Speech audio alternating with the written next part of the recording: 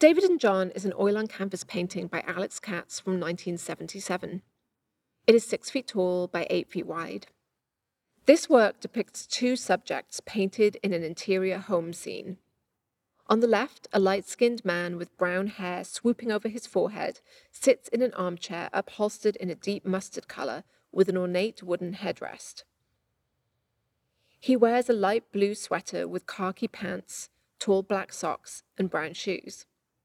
With closed lips, he stares directly at us. On the right, a light-skinned man with grey hair and a grey moustache sits on a striped blue and white couch. He wears a red and navy plaid shirt and light blue pants over crossed legs. He sits slightly further from us behind a coffee table, which holds a blue and white ceramic plate, an octagonal mustard-colored plate, a glass plate, and a beer stein. Behind them are other home details: an ornate blue and white ceramic lamp on a side table, a mirror on the wall, and tan horizontal blinds across a wide window.